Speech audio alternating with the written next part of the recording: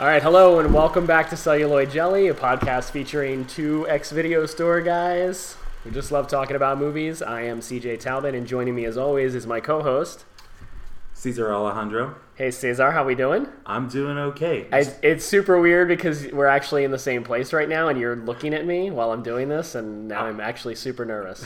I was just thinking, you sounded super clear just now. Well, this is kind of a special episode because, if you pay attention to the podcast, you know that I live in California, and Chelsea lives in California. Hello, Chelsea. Hi. That's it. Hi. Hi. That's all you get. Such excitement. And Cesar was able to come out and visit us for a few days, so we decided to check out a movie and a classic movie and talk about it. And along with Cesar came out another one of our great friends and former Suncoast co-workers, Miss Jordan Smith. Hi, Jordan. Hi, guys. How are you doing? I'm great. I'm excited. This is your first appearance on Celluloid Jelly. How's it feel? It feels great. Yeah, we're sitting in our dining room right now. So we'll see how this goes. But it's great to have you. And do you want to tell the people what movie we're going to be talking about? Of course. We're going to be talking about my favorite movie, Ghostbusters. There you go, Ghostbusters. Not the 2016 version. No, not that one. Okay. But the 1984 film starring Bill Murray, Dan Aykroyd, Harold Ramis, directed by Ivan Reitman. And it's a great movie, great pick. So we're happy to do this. Yes, we all are. We all are. We're all happy. Honestly, I guess I wanted to ask you specifically because you suggested that we do this movie. You are a young person. I sure am. You were not alive when the first Ghostbusters came out in 1984. So how did you become such a huge Ghostbusters fan? Like, when did you first see the movie, and how did you sort of latch onto it? Sure. So I first saw the movie with my mom. She showed it to me, and I hated it the first time I saw it. You hated it? I hated it. Wow. I was like, this is stupid. How old were you when you watched it? I was probably 8. So, I was like, this is dumb. Wait, you were 8 years old and couldn't appreciate Ghostbusters? That's the target age group. Well, I was just like, the jokes are dumb. I don't like that guy, Bill Murray. And now... Me either. That guy's overrated. And now that I'm like... Chevy Chase. Yeah, Chevy Chase is where it's at. Now, if you have a Ghostbusters starring Chevy Chase, that's a movie I want to see. Well, Michael Keaton was originally going to be Venkman. So nice. He was considered before Bill Murray, and that would have been awful. But... I'm not so sure, actually. I mean, Bill Murray is great as Peter Venkman, but Michael Keaton's pretty... look at Michael Keaton's early 80s movies, like Mr. Mom and Night Shift and stuff like that. He was pretty cool. But can Michael Keaton ad-lib like Bill Murray does? He was a stand-up comedian. I mean, Michael Keaton's pretty rad. I love Michael Keaton, don't awesome. get me wrong, but some of the ad-lib lines that Bill Murray delivers... I think you're getting carried away, CJ, because definitely no one would be better than Bill Murray. Michael Keaton possibly could have been good, but he wouldn't have been better than what we ended up with. Well, Bill Murray wasn't even you know the history of Ghostbusters and how this began. So what was the impetus for this story? So Dan Aykroyd, his family he grew up around spiritualists. So he was always really interested in the supernatural and more recently aliens. So when he wrote the script originally, it was supposed to be set in the future, and it was going to be multiple Ghostbuster groups fighting spirits. So he wrote that in space. That's right, and in space. Interdimensionally, right. So he wrote that script, and then Harold Ramis came on board and said, maybe not. Simmer down, young man. Simmer down, young man. The budget for it was going to be ridiculous. It was going to be $300 million, in the 80s. Which was... Well, Ivan Reitman had said 120 million, which was impractical, and they had to get it down. Ultimately, the budget was $30 million, right? So, but yeah, I read that Aykroyd had this wild and crazy thing that was going to star him and Belushi, and it was all set in space, and it was competing Ghostbusters groups, and that once he gave it to Ivan Reitman and said, read this, Ivan Reitman was like, I like the idea of... It was called Ghost Smashers, right? Yeah.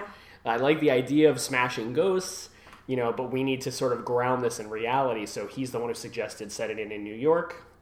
And and he and Harold Ramis went and spent a weekend in Martha's Vineyard with Dan Aykroyd, and they all rewrote it sort of together over the course of a few days. So, yeah. Martha's Vineyard, where Jaws was set. They went to Amity Island just because. Just because? Yeah. So, aside from Jordan, what do you guys have as far as your experiences with Ghostbusters? Well, I was born in '84, so I did not have an opportunity to watch it in the theater. I probably saw it. I didn't check. Was Ghostbusters the highest grossing movie of '84? It has to be in the top 3, but I mean, was it number 1? Even if it wasn't number 1, it would have been. It's probably a larger cultural phenomenon than any other film that came out that year, probably. I mean, Terminator. I don't know. Indiana Jones and the Temple of Doom. Come on. Yeah, yeah. That one is the one that resounds. But I was probably like 4, so late '80s is probably when I watched it for the first time. I remember enjoying it right away, but I guess at that age, a lot of times you just remember images as opposed to like precise things. I recall being a massive fan of the animated series, The Real Ghostbusters, when I was a kid, collecting toys and things like that. So a lot of my Ghostbusters love comes from the animated series, more so than the film, though I can definitely watch the movies quite a bit more than the cartoons these days. There's a lot of things my adult mind won't accept from the Real Ghostbusters animated series. Too much silliness, or I don't know. I just feel that like the animation isn't as good as I remember, but like the maturity of some of the jokes in the Ghostbuster films and how like they resound differently to an adult mind, makes me love the film quite a bit more than the cartoon at this point. What about you, Chelsea? I honestly don't think that I had seen Ghostbusters all the way through until I started working at Suncoast and they showed it in theaters like as a Halloween promotion. And I think I remember going with like you and AC because AC's friend Mike like dressed up as like in the outfits. I think that was the first time I'd seen it all the way through. I think I'd seen like clips of it on like cable if it was on, but like we didn't like own. I don't think we owned it, and I think that was honestly the first time that I'd seen it all the way through. And then the year after that, we watched it out in my backyard at Halloween time again. For you listeners, Chelsea pointed at me. I did point at Cesar. Okay. It's radio. Auditory. I forgot. So yeah. Cool. I saw Ghostbusters in the theater in 1984 because I'm the old one here. So, but I do recall that, and it was a good experience, and I really liked the movie. So I'm glad we get a chance to talk about it. How did you go from hating it to loving it? Just rewatching it because when my mom and Tom both really like 80s films, and like he bought like cartoons for us, so like Heathcliff, He-Man, and The Real Ghostbusters, and so I kind of got into The Real Ghostbusters and then came back to the film and as I got older I was like, there's more to appreciate here than just it's 3 deadbeats who get together and save the world, and I could appreciate that more as the older I get. So now you've become quite a Bill Murray fan over the years, and I like to give you a hard time. I love Bill Murray too, but I like to give you a hard time about it. But how did you like? Is this like ground zero for your love of Bill Murray, or did you start to enjoy and appreciate his other movies first? My favorite Bill Murray film was Stripes, and that's when I really was like, "Yep, this guy is the peak of comedy." I love it. Keep going. Oh man. But that film also has Harold Ramis in it, and I'm a really big Harold Ramis fan. That was the movie they did right before Ghostbusters, and Ivan Reitman also directed that one. So, and I think that's how Bill Murray kind of got in the door, because they weren't considering him at first. Like there were a couple other names. Well, once Belushi died, this sat on the shelf for a while, and. I don't know if this is the case, but I assume because Poltergeist was such a huge hit the year that it came out a couple of years before this, that sort of started a wave of sort of like ghost related movies. What were other films before Ghostbusters like that were like big hits? I don't know. Just look it up, man. Just Poltergeist. That's the biggest one, yeah. But there's that was 82 though, yeah. So. Were there any what were some kind of immediate? But can you think of any? Poltergeist also like uses a ton of like special effect shots the way that Ghostbusters does too. But Ghostbusters is like, it's probably like the first giant comedy blockbuster that incorporates a lot of special effects. I can't think of anything before that does. Yeah, you're probably right. Yeah, and now that since Ghostbusters, that has been something that they keep going back to the well on time and time again. I think probably the most successful one though is like Men in Black. That's kind of like Ghostbusters. Yeah. So what are some of your favorite things about Ghostbusters? The movie. The movie. The movie. Just like as I've gotten older and rewatching it, it's kind of like it was probably when I was 8, it was a little bit scary. I mean, the opening sequence is probably not for children. Like I feel like it's got a lot more adult themes than most people think. I think it's easy to forget how tense some of the scenes in Ghostbusters are, like because it's become such a big part of our like pop culture consciousness and our like for kids who grew up in the 80s, like their childhood DNA, entertainment DNA is Ghostbusters is a big part of that. But if you go back and like really rewatch it in the right setting, yeah, the opening scene with the librarian is tense. The scene with Sigourney Weaver where she comes home and the refrigerator lights up and they grab, the arms come out of the chair and grab her. Like that would be a really intense scene for younger viewers, I think. Them turning into dogs, like, is pretty scary, you know, that sort of thing. So, and the librarian, not the librarian itself, but when they go to see the apparition in the library, and it changes from like the kindly old lady to like the really like freaking out like bone skeleton. Isn't she a librarian too then? Well, she may be a former librarian, yeah. I think she tells them to yeah. Yeah. So. Do you guys Possibly. How much do you guys know about like the physical effects in this movie? I know for one scene with Slimer, it was actually like a peanut that they it was blurred out. So it was him flying across one of the halls, and they used a peanut on a string. Yeah. That was kind of Who did the special effects? Was it? It was one of the guys from Star Wars. Was it Richard Edlund or was it John Dykstra? I'm not sure. I'll have to look that up. I think it was Richard Edlund. How do you imagine? We're talking about the earlier scene, the opening scene, where librarian is kind of being followed by like poltergeist antics behind her. That's like my favorite practical effect in the whole movie is when the index cards like shoot out. Yeah, of I was drawers. wondering, do you guys have an idea how that effect was achieved? Because I think it looks great. I read- like, It's a false wall. I read on IMDb that there's someone behind it who pushes them open from like the back side, and then they use an air tube to shoot them up Yep. out of the things. But It's it looks it's really It's cool. pretty effective. Really Yeah, cool. absolutely. The practical effects definitely hold up more than the optical Special effects. effects, yeah. But the ghosts have a very like this movie has a very like specific like visual quality to the effects. It's not quite like Close Encounters, but it sort of has that same halo around everything. That I did see on IMDb that the refrigerator light was inspired. What like the director like was inspired by Close Encounters for Yeah. that like specific kind that of makes glow. sense because it's very much like the alien light coming through the door of the Melinda Dillon house. Yeah. with the kid.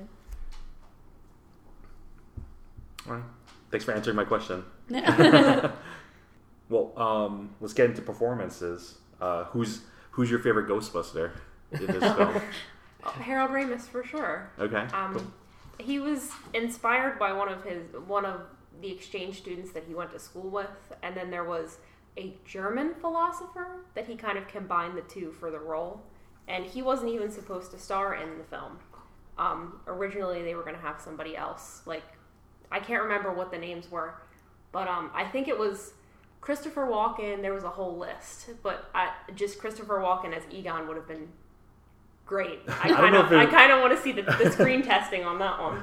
I kind of think that Harold Ramis is a much more like giving actor, a much more like unassuming personality. Like he's whip smart. You can really tell he kind of exudes like intelligence. But like Christopher Walken would have maybe like been larger competition for Bill Murray in the scenes. Like there would have been, he would have gone bigger, I think, than Harold Ramis. I agree. I would not have favored Christopher Walken starred Ghostbusters. Big sweeping hand movements holding Ghosts, PK music. they're everywhere. This Twinkie. This Twinkie could be 38 feet long. That's terrible. It's not great. Now it's recorded for posterity. Though. I have the worst Christopher Walken imitation. All right. Cool. Anyone else like Egon? What's your... I like Egon. I think Dan Aykroyd is my favorite one, though. The heart of the Ghostbusters, Yeah. as they say. I really Ray like- Stantz. I really like his reactions to everything. And Yeah, he's like a big kid. yeah. Like he gets very excitable. It's very much, like you. So I can But see why. honestly, like my favorite character in the whole thing is Rick Moranis. I love. He's I the love Rick one Moranis you so you much. mentioned that some of the Cesar, you mentioned that some of the cartoon stuff did not hold up for you. And what I thought you were going to say was that some of it was too silly. And I think one of the things that I really love about this movie is that it's really grounded in a reality that is recognizable. And that makes it a lot more believable. And Rick Moranis is the only person who seems, and I love his performance, and I like that he's a little bit more broad comedically, but he's the only one that kind of feels silly. Everything else in the movie kind of feels drier. The comedy from it is coming from a different place than where Rick Moranis is coming from. But I love Louis Tully.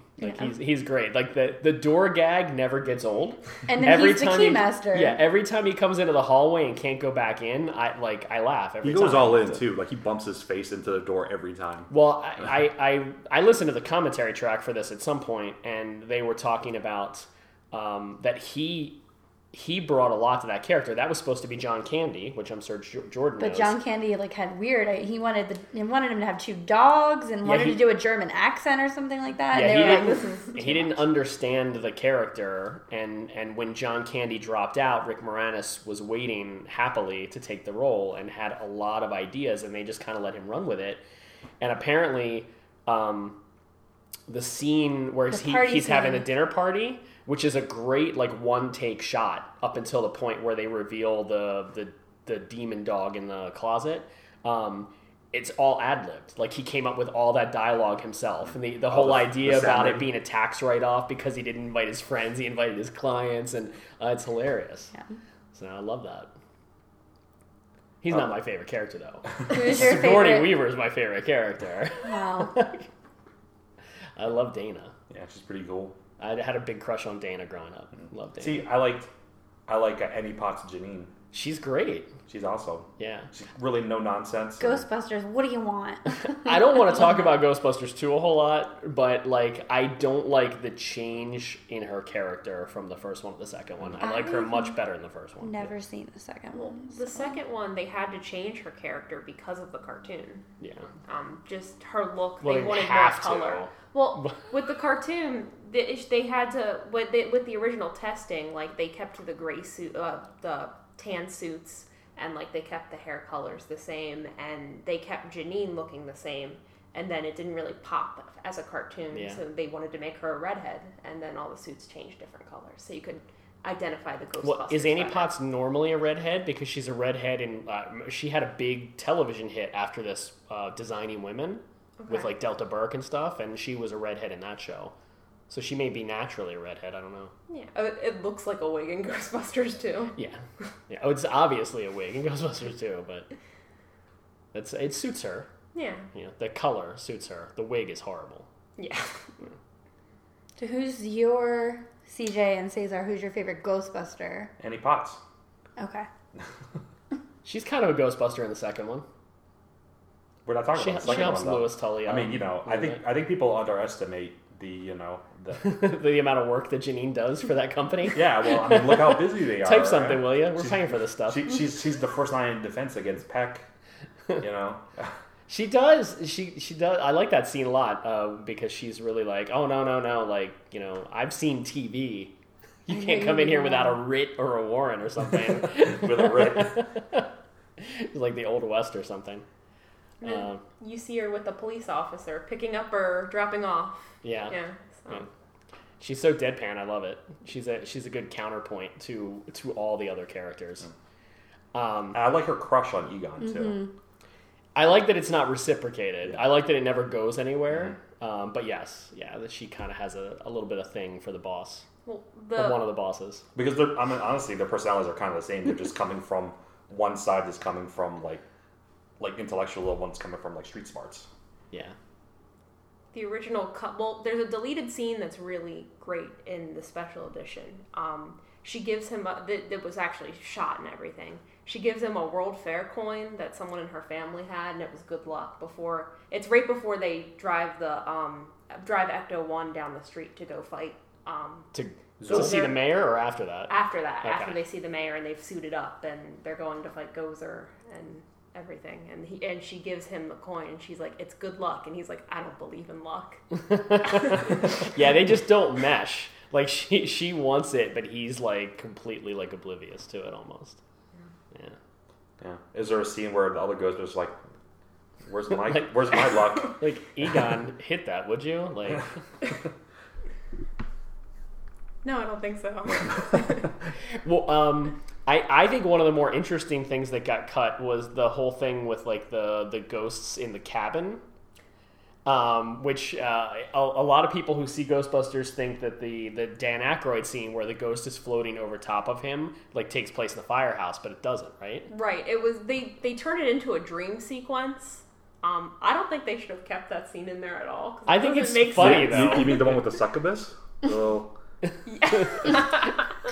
the little. You're talking about that scene, right? Yeah. Yeah. The ghost BJ. The ghost BJ. Nice. Jordan's Yeah. face is red right now. Yeah, that scene. But it was originally going to be. It was a whole sequence of them like fighting different ghosts, and that was in one of the sequences, and they turned it into a dream sequence, which makes no sense. Oh. But It gives Dan Aykroyd one of his funnier moments in the movie, though. Yeah. It really does. He goes bug-eyed. Yeah. Yeah. Well, cross-eyed. Well, yeah, I've always. Well, I think like if it's the succubus, like that's supposed to be something that infiltrates dreams, though. Yeah, it's not actually like a spirit in there. we'll take your word for it. I'm Say throwing that. my hands up in the air. I used don't to- know. I I don't used- know anything about succubuses. Cesar, enlighten me. It's like a sexual ghost. That's what it is. It feeds on male sexual desire. There's an opposite one called the incubus, which attacks females. So there you go. I read a lot of ghost books when I was a kid, Nice. from the works of Daniel Cohen. If people When you were a get that kid, you reference. were reading books about incubuses and succubuses? Yeah, that was educational. Okay. It was a non. Sounds like it. It was a nonfiction in the 100s in the Dewey Decimal System. CJ.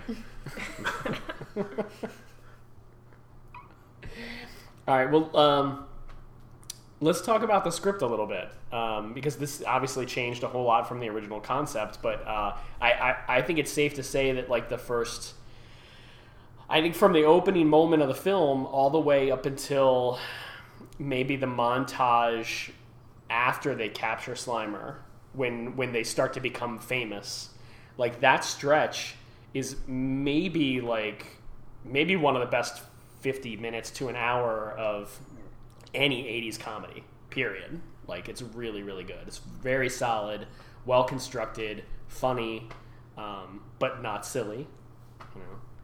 I think it's paced well. I mean, you're not Yeah. like bored at any point during the film. It shows progression. I like that. But I think the last half of the movie is good, but not as good as the first half of the movie. So once they start getting bigger and it becomes more about saving the world, as opposed That's also to when the effects tend to kick in quite a bit more too, though. I like the and this is one of the things that Ivan Reitman said in his commentary track, was that he wanted this to be the story of three guys going into business with each other, and like once it goes from that to them saving the world, I'm a little bit less interested in what's happening, but it's still good, it's still funny. But like the Gozer stuff doesn't do it for me as much as the early stuff. yeah, Zool over Gozer. What do you think? I agree. No, I do like the beginning of the movie more than the end of the movie. Like the end, I think it's still good, but like I'd rather watch the beginning, like because I like the. I don't know. Yeah, generally, I agree with you about I don't know. like the first two acts as well. Yeah. The last act, though, I think there's a lot of gratification that exists in like that last half because especially if you're a child watching this film, you want to see them bust ghosts and like, shoot laser beams and Yeah. plus it definitely sold a lot of toys. I imagine. Yeah, the Stay Puft Marshmallow Man has become very iconic. Now, Stay Puft was not a real brand, right? They made that up. They Yeah, made they it made up. up that. Right. It's like supposed to be a cross between like the Michelin Tire guy and the Pillsbury Doughboy. Yeah, it does make me curious because you see there's a bag of Stay Puft in Dana's kitchen after she was grocery There's shopping. also an advertisement for it like on one of the streets. Sure, yeah, but like, what kind of cuisine does she need? Like a giant bag of marshmallows? Maybe she's making a sweet potato casserole. That's freaking delicious. I don't get those things. What is That's that? Maybe she just wanted to roast some marshmallows. Maybe. Hot chocolate. Yeah. Eggs. It is New York. Who does it And put? what time of year is this set in? That's a good question. It It's looks fall. like, yeah, I was gonna say It- August. Yeah. They don't mention Halloween because I feel that might have been too easy a connection. But it's people are wearing like, not necessarily wearing scarves. Yeah, but some mufflers like and Dana's wearing scarves and a coat, and when she and who's the musician? violinist? Yeah. I can't remember the actor's name, but the violinist that she is with when she meets Venkman and he does the little pirouette outside, which is a great little touch. I love that. Like, Is that John Glover? No, I can't remember the actor's name. Michael Bay. He looks like Michael Bay. He does look like Michael Bay. Holy shit! Young Michael Bay with his clearing his nasal No, passages. I've seen that guy in other stuff, but I do not remember his name. But in that scene, like everybody's wearing autumn clothing, so it's got to be like October, November. So, yeah, Is that Timothy Carhart? Violinist? Yeah. Yep. But this covers some territory though. Like the movie probably starts in the spring, I would assume, right? And then goes into the fall because the montages that they have of the Ghostbusters catching ghosts and becoming famous. I mean, that didn't happen in a week. Well, that probably happened over a couple of months. I was gonna say it's got to be a couple of months because there's a montage. Well, and during the montage, one of them's wearing a Christmas hat. So like, Yeah. at least a year. Yeah, but she's like their first client, and it takes a year for whatever to happen. right? So maybe they started in August and then they came. I back to like that August. though. Like it's like that she's the constant over the course of like that. But it's not like they had contact though. She's following them through television and I mean, unless Bill Murray's been visiting her like weirdly. Yeah, well, like that one scene with the violinist, like that's him checking in with her weeks or even months later, saying, "Look, we found this information out, and we're still working on your case, but we don't know what's going on yet." Mm-hmm. Anyway, Good point.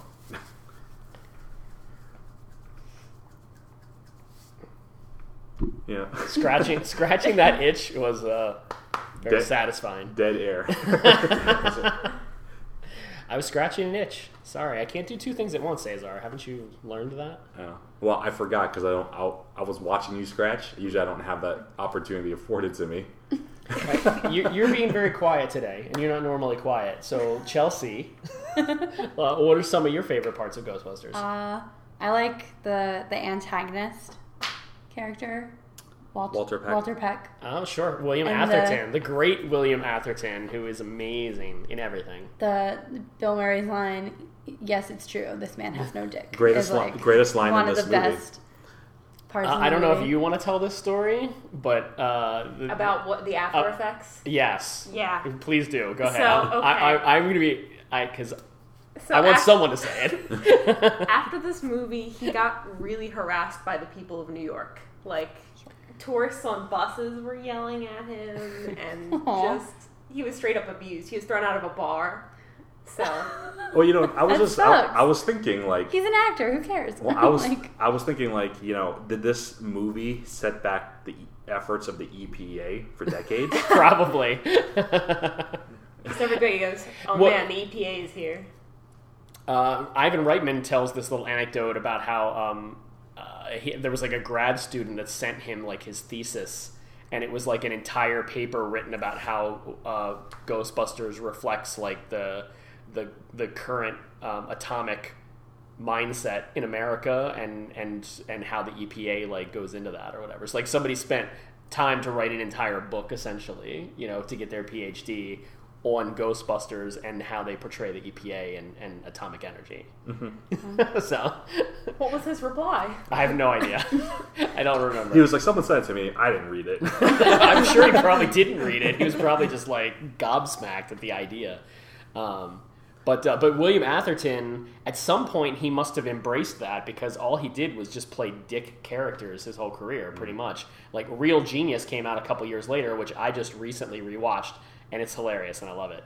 But he plays the college professor who is in league with the government and the military to develop laser technology for a weapon, and he uses the college kids played by, I can't remember the names, but Val Kilmer's the main one. And he uses them to develop the laser, but once they figure out that it's going to be a weapon, they have to sabotage it. William Atherton is brilliant and amazing in that movie. And then, of course, he shows up just like 2 years after that in Die Hard as the reporter who won't leave the McClanes alone, and he's a prick in that too. So, but he's great. I love that. He's like the trifecta of dick roles. Like his initial interrogation of Bill Murray in this movie, he comes off as so kind of like he's so conniving. Yeah.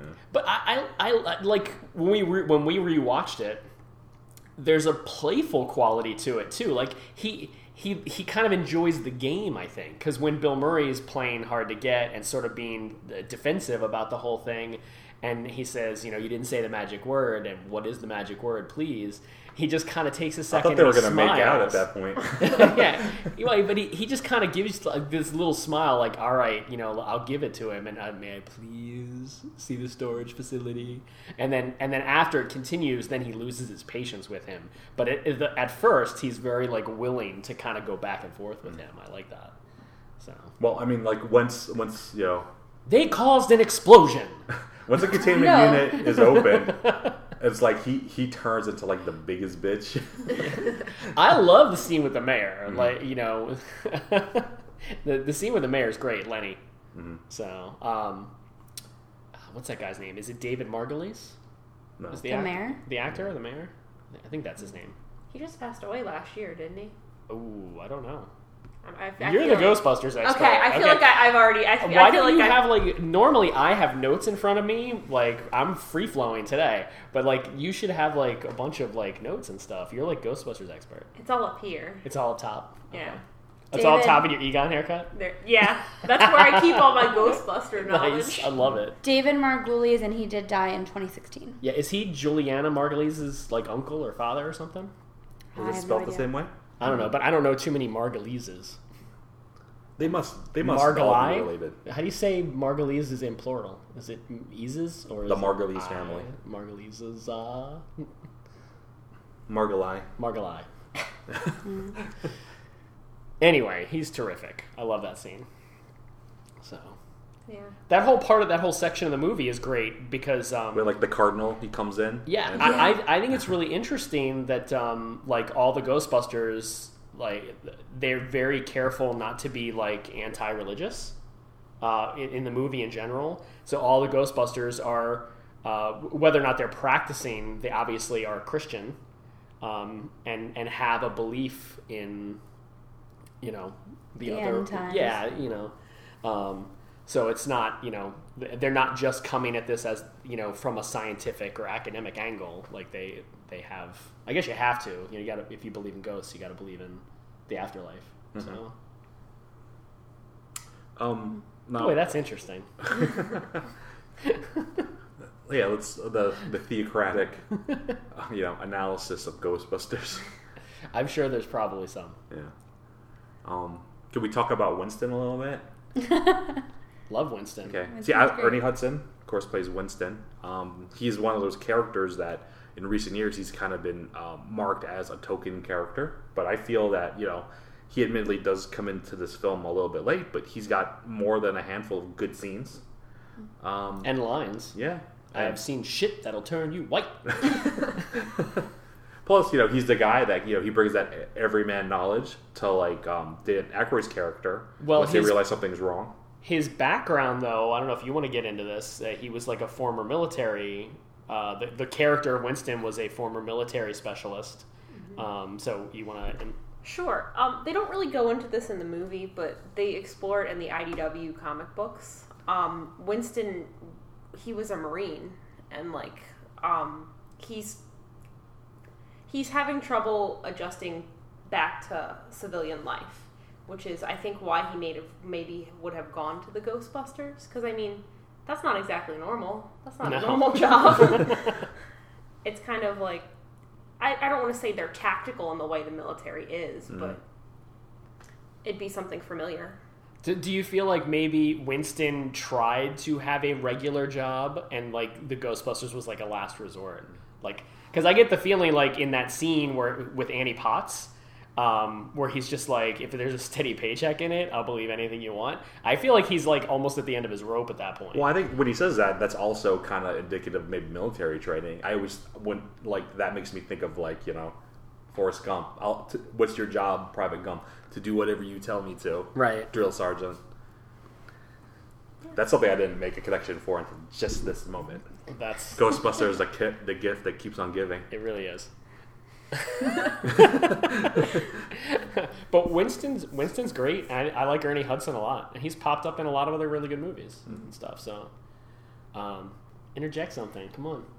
I just like that shot when they're outside of the building before they go in, and it like zooms in on the three of them, and he's just kind of behind them, like looking like he's trying to like get in the frame. He has some good reaction shots. The reaction shot in the mayor's office when Bill Murray is talking to the mayor and saying, "Lenny, you will have saved the lives of millions of registered voters." Winston's reaction in the background, like, and he just sort of like gives the little like a knowing like smile and like, this is what Venkman does best kind of thing. Yeah. Like it's a really good, like, he's just right over his shoulder too. So yeah, it's cool.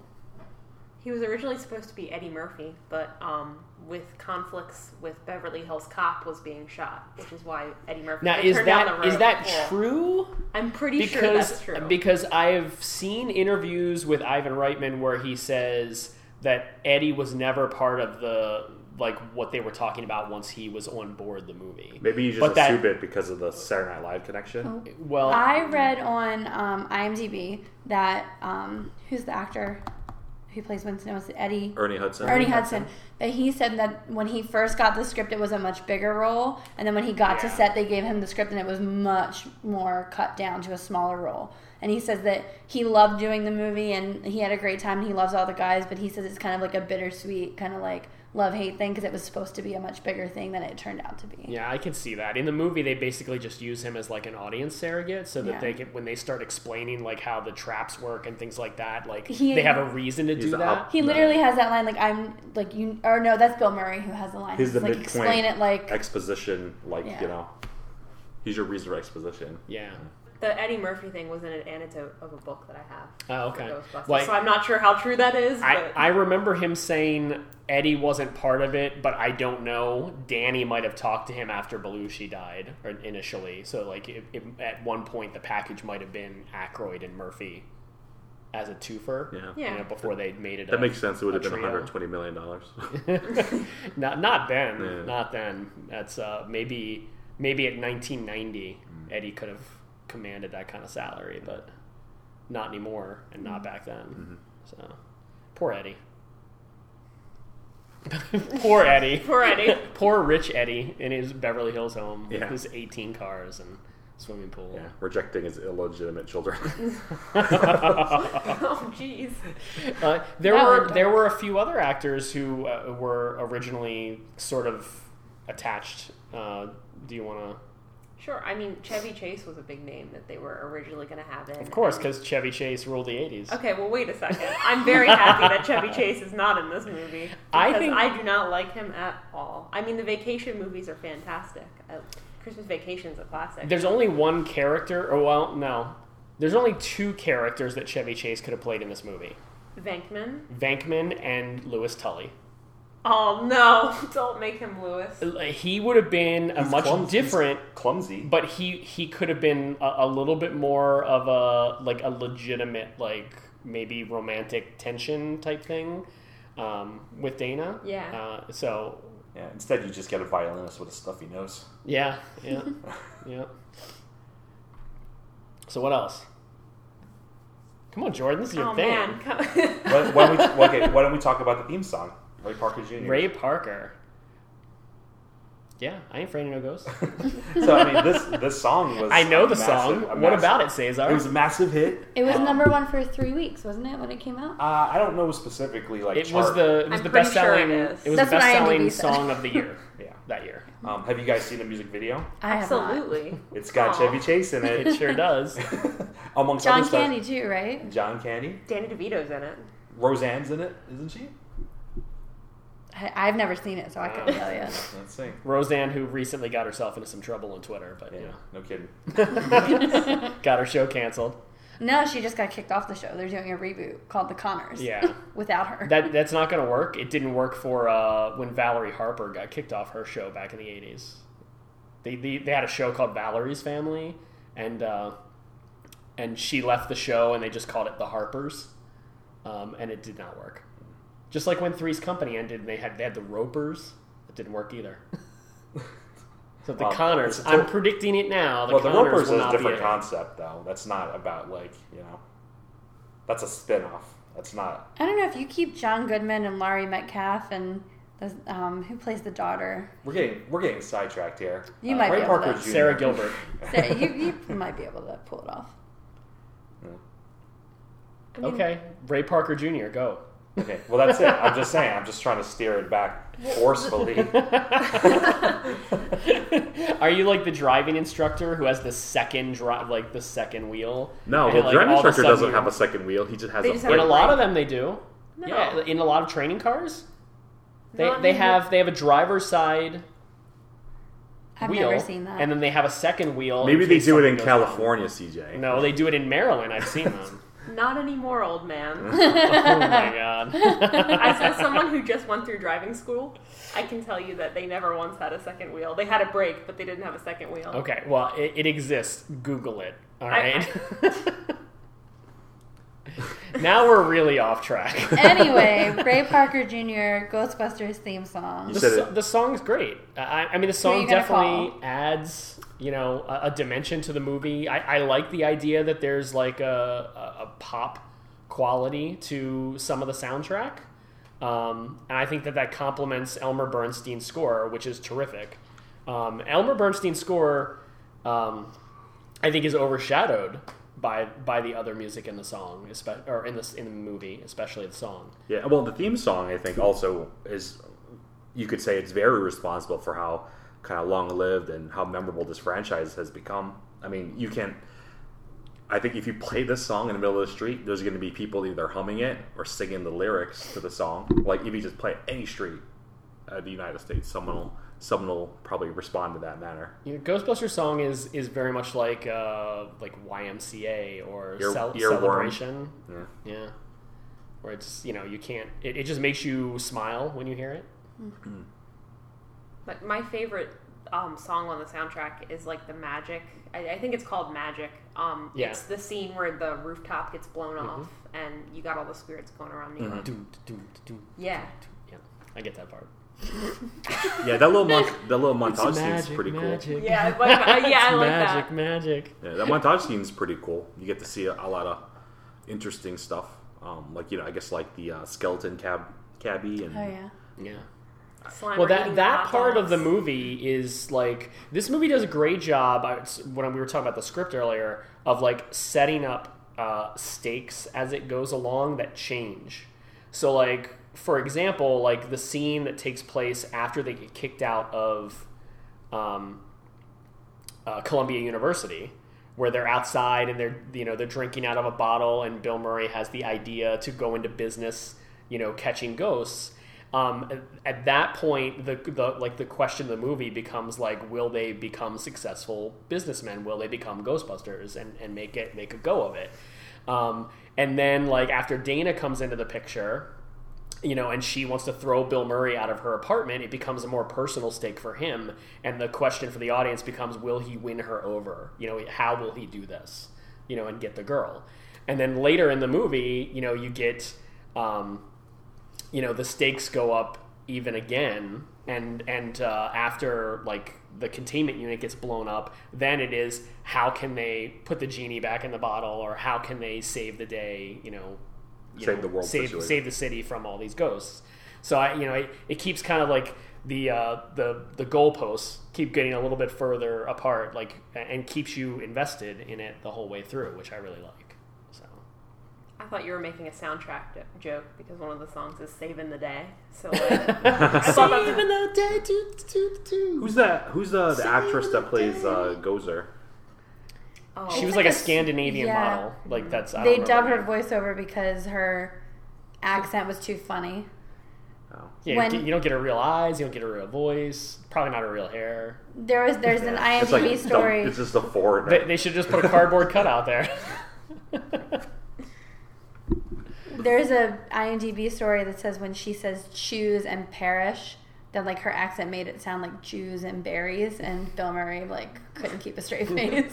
I just imagine like an actor standing like above him, he's just there like with a giant smirk on his face. Yeah, and the Stay Puft Marshmallow Man I read was part of Aykroyd's original treatment, like the whole Ghostbusters sort of like in space battling monsters thing. But he was only one of the many monsters that they were fighting, but they were able to kind of like take that character and put him in New York. I like that because there's like a corrupted innocence to it. Like I like that quality because you take something that's normally kind of like very sweet and nice, and you make it dangerous, and like that always tends to work.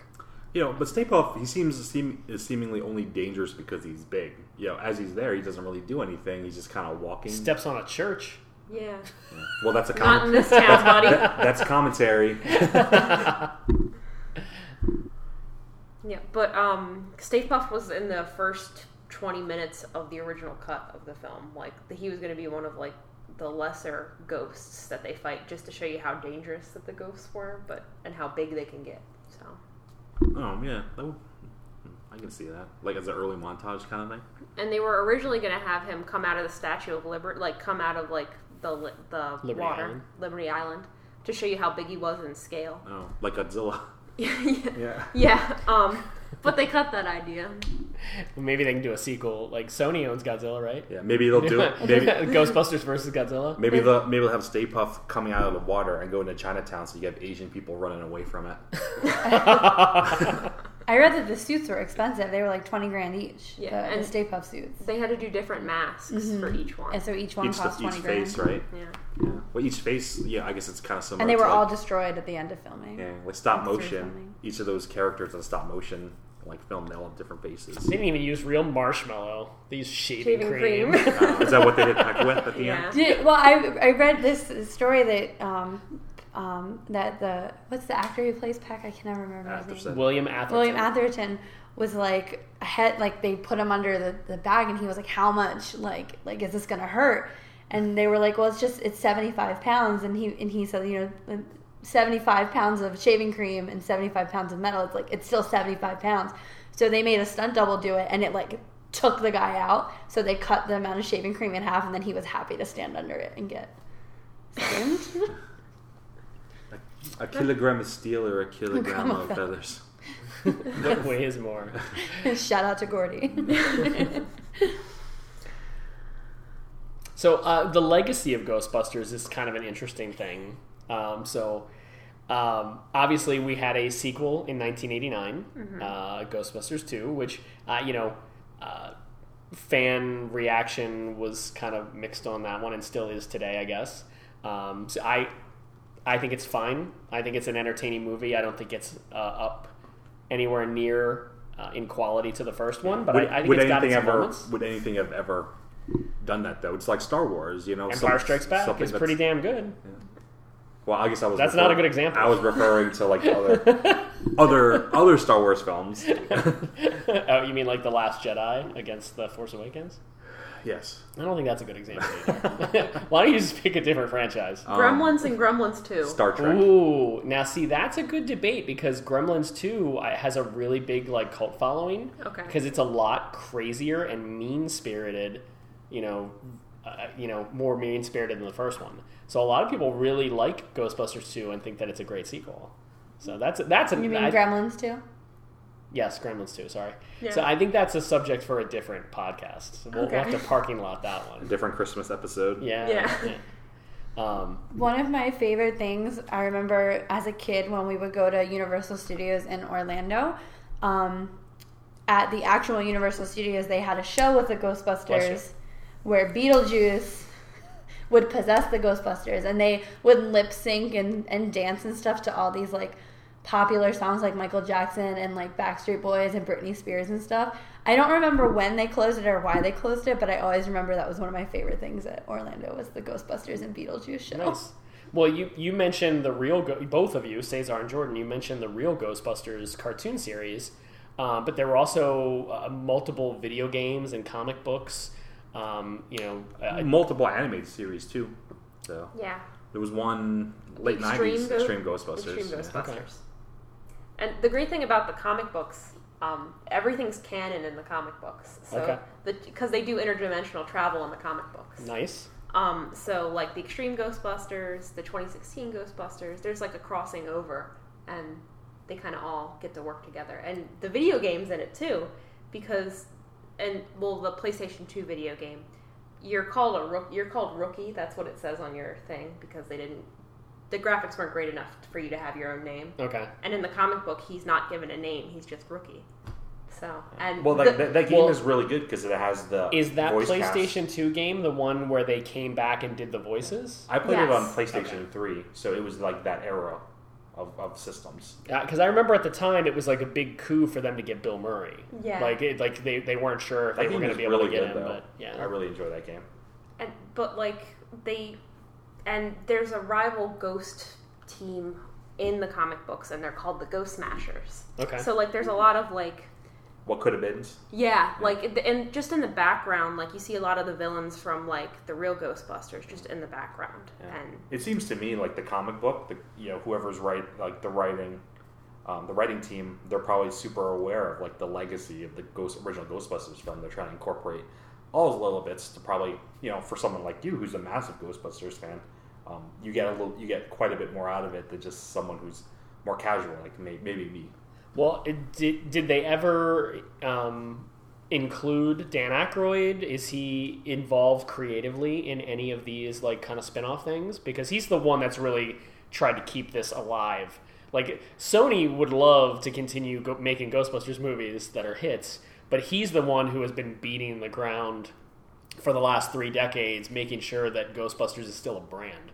Has he been involved at all? I'm not sure about the comic books, but I know he did writing for the earliest episodes of the real Ghostbusters. Okay. So So I'm sure a lot he of the crazy ideas that he had have been incorporated in there somehow. I'm sure he has a hand in the comic book as well. I'm sure. I'm sure he's making a little bit of dough off of it at least. Absolutely. So. Yeah. That and his crystal vodka. Yeah. Well, we have a friend who met him at a crystal vodka signing, right? Whether 4 or 5 years ago or so. Yeah. So I think Dan Aykroyd would be an interesting guy to have a beer with and just listen to Yeah. because like he's got. I'd sit next to him and be like, man, those Men in Black, am I right? let him go off on it. Yeah. He's definitely a conspiracy theorist, and that's why he's so great at at the technobabble and stuff. I remember Ivan Reitman in the commentary saying something like Harold Ramis had a speech where he's talking about like a bunch of technical things, and Ramis was on the commentary track too, and he's listening to himself in the movie give this speech, and he's laughing, and he's just like this is just classic like Danny Aykroyd like technobabble bullshit. Like, Well, there's that scene in that movie where like they're talking to each other. They're like off to the side, Yeah. talking to each other about I guess during Dana's consultation. Yeah. Yeah, a couple of times he said, like Aykroyd would kind of write these things and nobody could say them, and Aykroyd would get all frustrated and walk over and go, "What are you talking about?" And then he would say it perfectly, but nobody else could do it. So it reminds me of that great line that Harrison Ford had in the making of Star Wars, where he was reading the script and he looked at George Lucas and said, "You can write this shit, George, but you can't say it." But Aykroyd is one of those guys that just like, it feels so natural for him to have like all that sort of like, gigawatts and photons and protons and all that stuff to like in conversation. It's super funny because they never say the words proton pack in the first film. Yet everyone just kind of, and they never positron collider, right? Yeah, and they never call Slimer.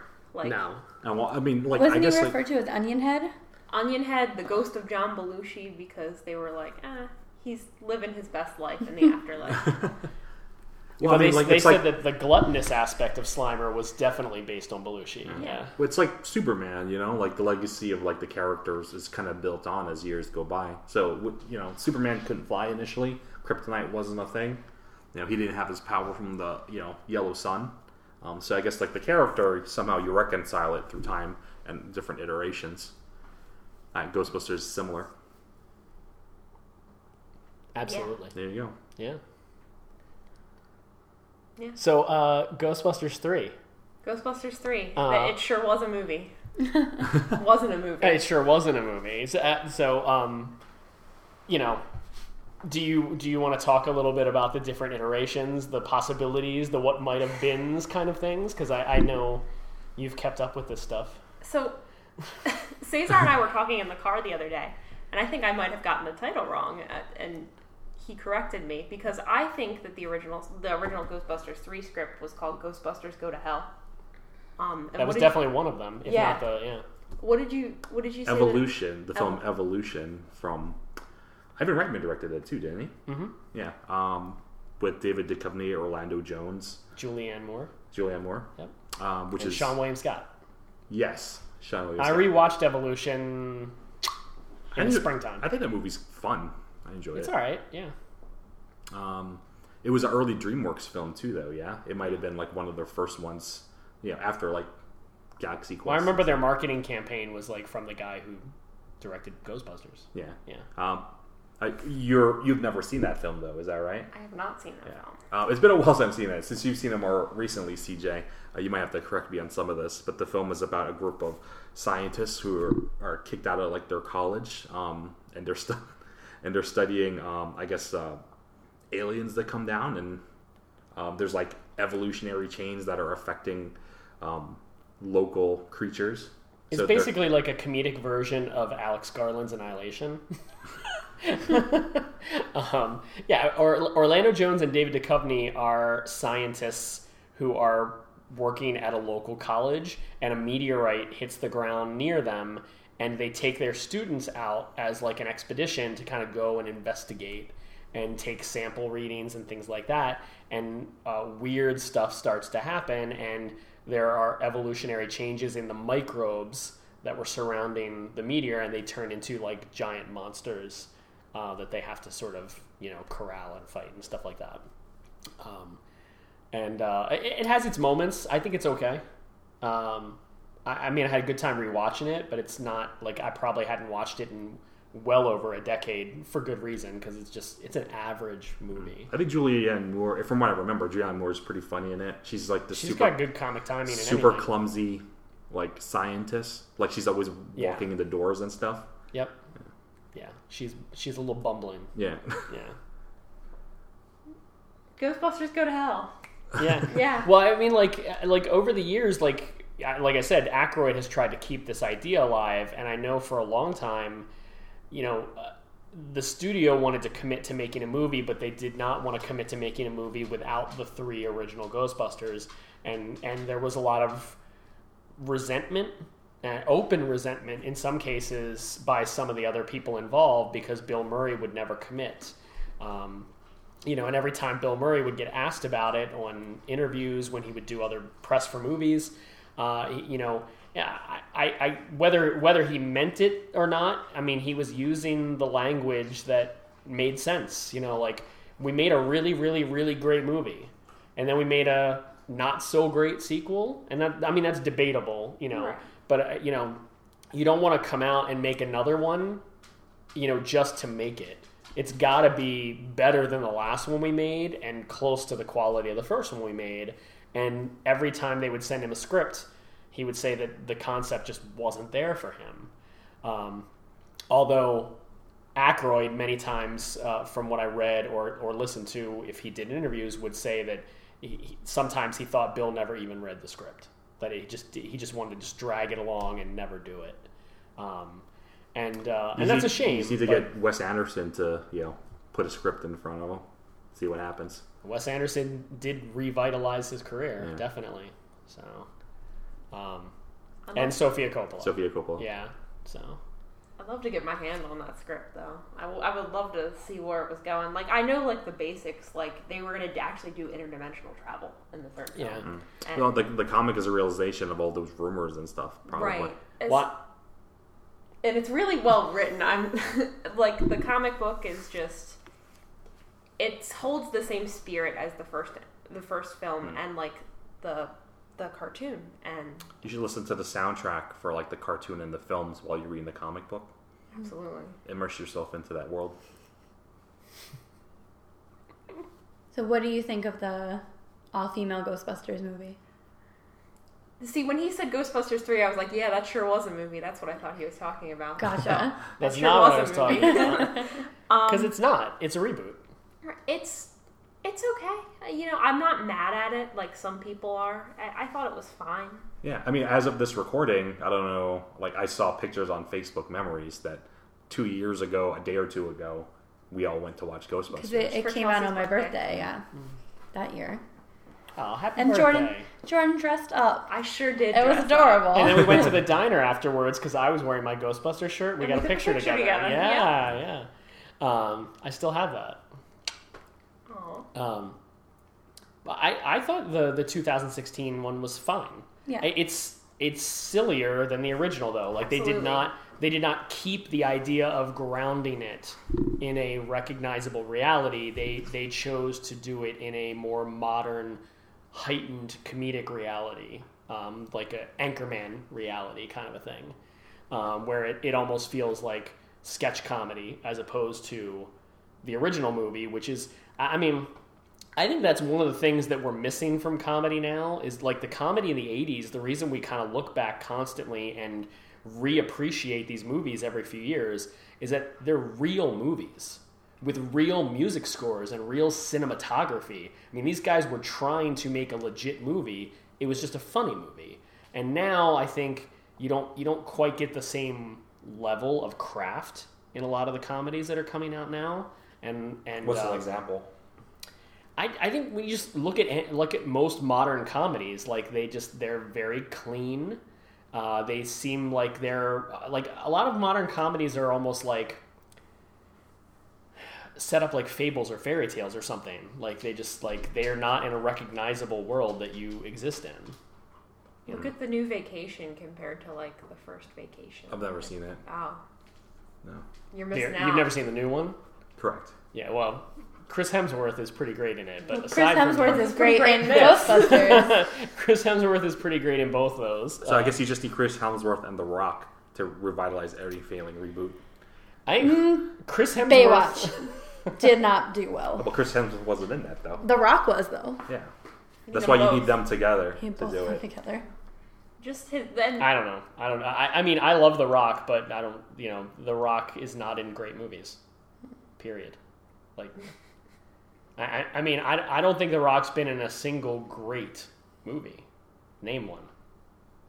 He's in all right movies. He's in entertaining movies. It's kind of fun to watch him. But he's like a cartoon character himself. He's so big. Sure. I mean, The big lug. it's the bald head, the eyebrow, the bulging muscles. I mean, he's Schwarzenegger without the era of action movies that Schwarzenegger thrived in. If The Rock was a personality in the 80s, he would be like Stallone and like Schwarzenegger, but he's trying to exist in a world where action movies now are people like Matt Damon. and Keanu Reeves, and who don't look like him, who don't need to, put 6 hours in at the gym every day. Yeah. So it's a weird place for a big guy like Dwayne Johnson to be, and the reason I think that there's so much comedy in the movies that he makes is because he does look so exaggerated because of that. I think that comes from his WWE background, though. Yeah, that's very cartoony, larger than life. And it's very theatrical. Sure. So. He's got a lot of personality, though. I do like The Rock. See Skyscraper in theaters now. Or maybe don't. I hear it's terrible. Yeah.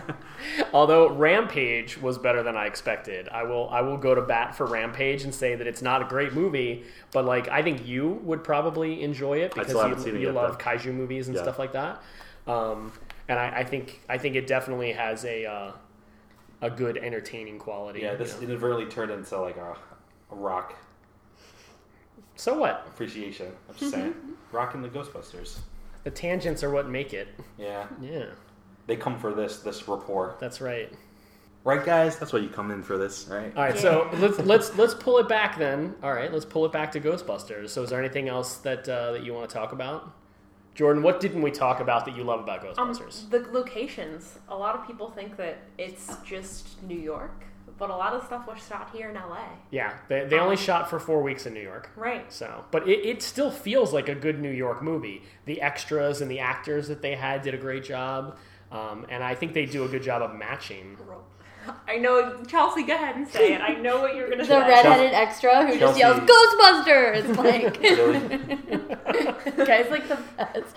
Well, it's funny because he's in one shot where he's here and then he's at the front of the barrier and then he yells. He just is so enthusiastic about the Ghostbusters. Overly excited extras are always pretty fun. They're the best. Funny to spot. That's not where I thought you were going to go. Well, okay, then you go there. No, I don't want to because it's... Okay, so it's a little bit of a weird fact, but... Outside of where the barricades are, when the containment unit explodes, there's a porn star actor in the bottom left hand corner. Ron Jeremy, right? Yeah, and then he was in a Ghostbuster porn party. So there you go. That's where I thought you were going because you started laughing. So I was I just love that. she must be. I didn't know that. See, I didn't know what scene he was in. I've read that he's in it. Yeah. And I guess when we watched it most recently, I didn't catch it. It might have been because I had a dog in my lap. Poor Buttercup. She just wants to be loved. She is a dog. That wasn't insulting. She's over here getting some love right now. Yeah, Hi, I guess Buttercup. So. All right. You guys have anything else? Any final thoughts? What a great movie. Chelsea. It is fun. CJ. It is fun. No, it's a quintessential 80s movie for a reason. This movie could not have been made any other time period. If you go back 10 years or even go forward 10 years, this movie would have been totally different. It could only exist in the mid-80s. Yeah, this movie's something special. And I think it for me, it'll hold up years and years down the line. And I think it's a movie, I don't know how many times I've watched it, maybe 15 or 20 times. But, there's always time for one more viewing. Yeah. We're all petting the dog. She was starting to chew on Cesar's shoelaces, so I was like, stop. Don't chew on the shoelaces, But I didn't want to yell I've at only her. had these shoes for a week. Damn. Laces out, Ventura. All right, well, let's wrap this shit up. Cool. Right. Yeah, these guys got a plane to catch. Oh, yeah. Yeah, not for a few hours, though. We'll go out and celebrate and have a good meal. Cool. Yeah. Yeah. Let's wrap this up then. We'll have some Ecto Cooler. Nice. Yeah. That's the dream. See, that's another one of those pop culture things that happen. High C Ecto Cooler. And the green Twinkies that came out, they filled... They had green Twinkies? Yeah, the slime When? Twinkies. Like in the 80s? No, recently. Like when the 2016 movie came out? Absolutely. It was I Ecto didn't- Cooler and Green Twinkies. I didn't know that. But the Ecto Cooler was from the 80s, though. Yeah, They used to come in big cans. I bought- actual cans that you had to Cesar pop you bought a lot of I them. bought gallons of that. Because Because you brought in the high C ones to share with us. I remember so- that. The Yeah, box juice. you're a very generous individual, by the way. Oh, Yeah, thank you. thanks for that. I never enjoyed one though. Sorry. Gordy had a bunch. I think I think Gordy drank mine, but that's Probably. okay. Yeah, You ate Gordy's cookies, so you guys are even. Game on. Hey, if it's back there, it's fair game. It's back. If it's in the back room of the Suncoast, it's fair game. It is. No joke. Unless it's got your name on it. It was fair game. Until I eat it. All right. Well, Jordan, thank you for joining us. Of course. Chelsea, thank you for joining us. Thank you for having me. Jordan, do you have a internet footprint? You want to what's your Twitter handle? Oh my god.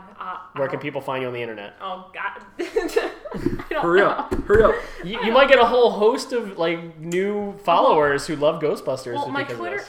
Twitter handle is JordyMac5. So At JordyMac5. at JordyMac5. That's Okay. about it. All right. And Chelsea? I don't use the Twitter. Yes. Well, I have one, you but have I don't use it. So You have a letterbox I have account? a letterbox What's that under? CDove715, Okay. and I have an Instagram at Concocted Reality. So and I've been using that more. Do I follow you on? You do. I mean, I think you do. Letterboxd. I mean, I think you do. I follow you. I don't know if you Okay. follow me. I think I do. Yeah. We'll see. I have like Pretty three. sure I don't follow you. Really?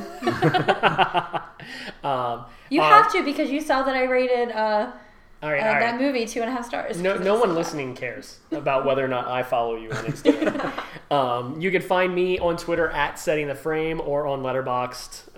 And Mr. Cesar, what about you, sir? You can find me at filmsmash.com, Letterboxd, and at Twitter at Junior Biho. And I guess maybe I'll do a shout out if you happen to be in DC at the Otakon Anime Convention, which is this August 9th to whatever. I have 3 panels.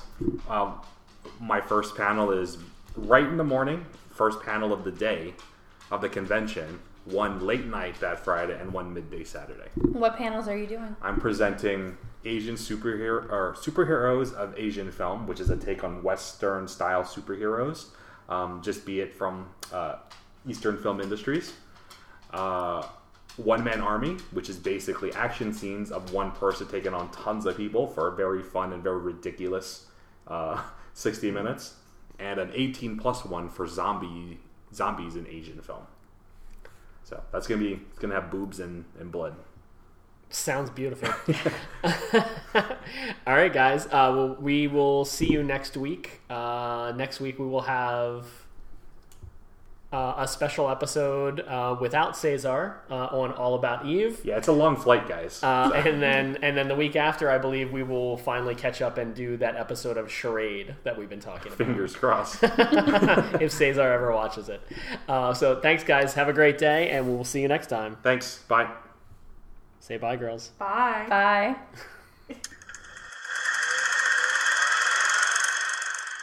Celluloid Jelly was recorded using Google Hangouts, mixed using Apple's GarageBand software, and hosted by Podbean. For any inquiries related to Celluloid Jelly, please email settingtheframe@gmail.com.